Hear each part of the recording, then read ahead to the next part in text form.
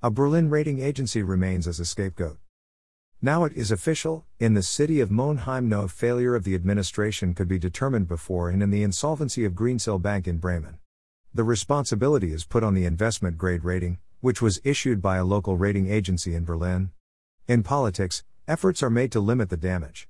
The top German overseer, responsible for the biggest losses since World War II, is running for the chancellery.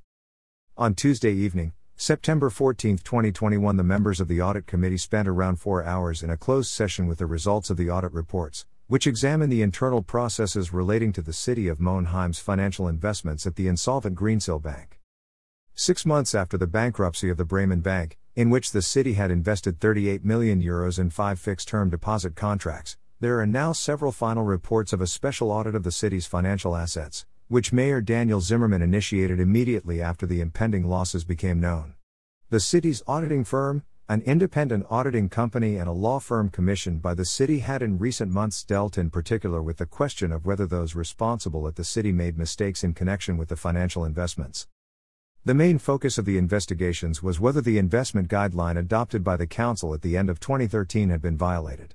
After evaluating all reports, the Audit Committee comes to the conclusion that no such violation can be found. If those in charge of finance had had the information we have today in December 2020, then there certainly would not have been any investment with Greensill.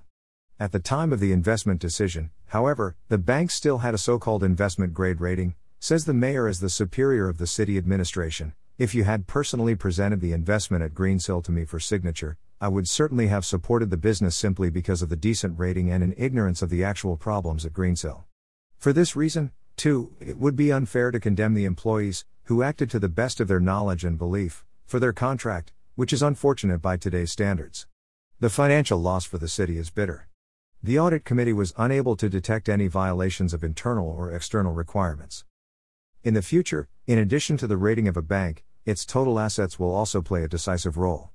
We will no longer invest money in comparatively small private banks, but only in large banks that are to be regarded as systemically important. We want to avoid a process like the one we experienced with the Greensill bankruptcy from repeating itself. But it is also clear that there will be no absolute security in the city's investments.